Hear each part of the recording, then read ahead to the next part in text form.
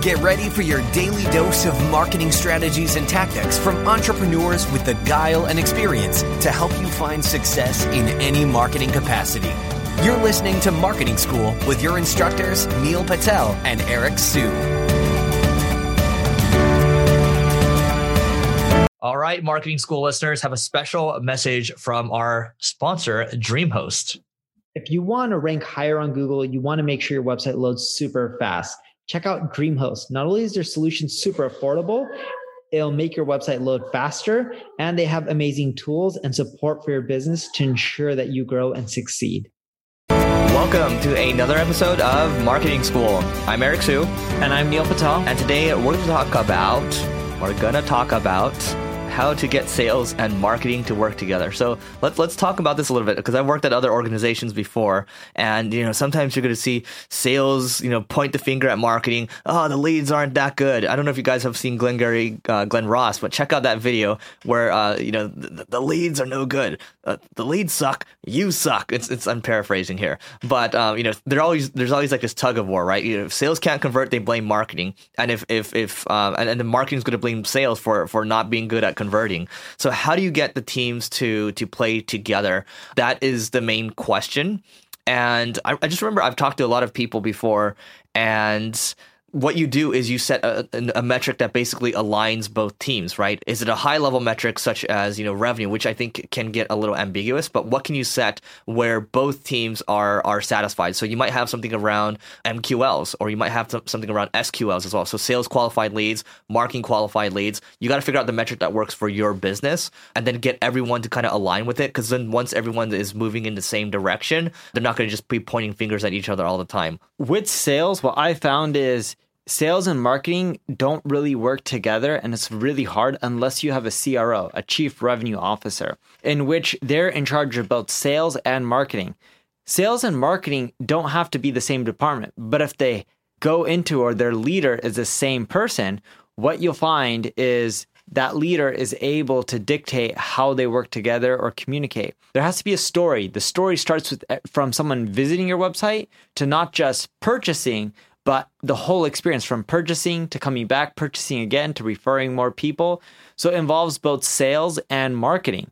Unless you have one person who's in charge of that story, it's going to be hard for you to get sales and marketing working together. Yeah, I think having that sales leader is important. What if they can't afford to hire that CRO? Because CRO is a pretty expensive role. It is an expensive role. In that case, if your sales and your marketing team is separate, doing a once a week meeting where sales talks about their problems, marketing talks about their problems, they both together put down, you can use the traction framework. How are you going to fix and tackle these problems?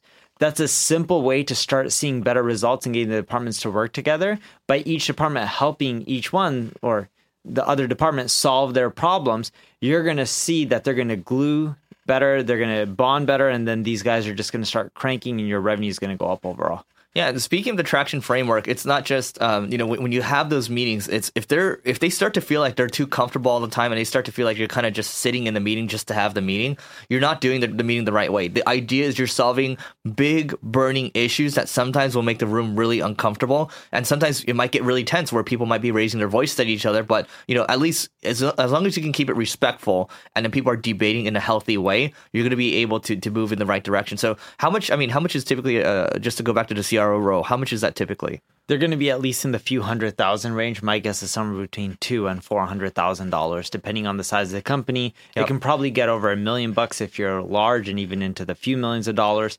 But typically, I see someone for a smaller company somewhere around the $200 to $300 range. Yeah. So look, you likely, if you are the entrepreneur, you are the solopreneur right now, you are going to have to be that person that glues everything together, that sticks everything together, because basically that's how it is when you're starting out. You're taking on a million different roles, and then eventually you're hiring out to take on, a potential CRO role down the road. Anything else? No, that's it. If you're going to be the CEO or founder who's going to do this, check out the Traction book and the framework, leveraging it to make sales and marketing work together. it's better than not doing anything. It won't be as good as having a CRO, but it helps drastically. All right, so that is it for today. But before we go, remember, we need your help getting to 1 million downloads. Right now, we're at about 800,000. And once we hit 1 million downloads over a 30-day period, we are going to do that live event in Los Angeles. So that's going to be great. Go to marketingschool.io/stats. We need your help. The action that you can do right now is to rate, review, subscribe to this podcast, share it with everyone. And then once we get there, you can track the progress on marketingschool.io/stats. We're going to do that live event. It's going to be warm. It's going to be great. It's going to be sunny. It's going to be, there's going to be food there. There's going to be recordings. We're going to get to meet each other. So that is it. Please do it. We'll see you tomorrow. This session of Marketing School has come to a close. Be sure to subscribe for more daily marketing strategies and tactics to help you find the success you've always dreamed of. And don't forget to rate and review so we can continue to bring you the best daily content possible. We'll see you in class tomorrow, right here on Marketing School.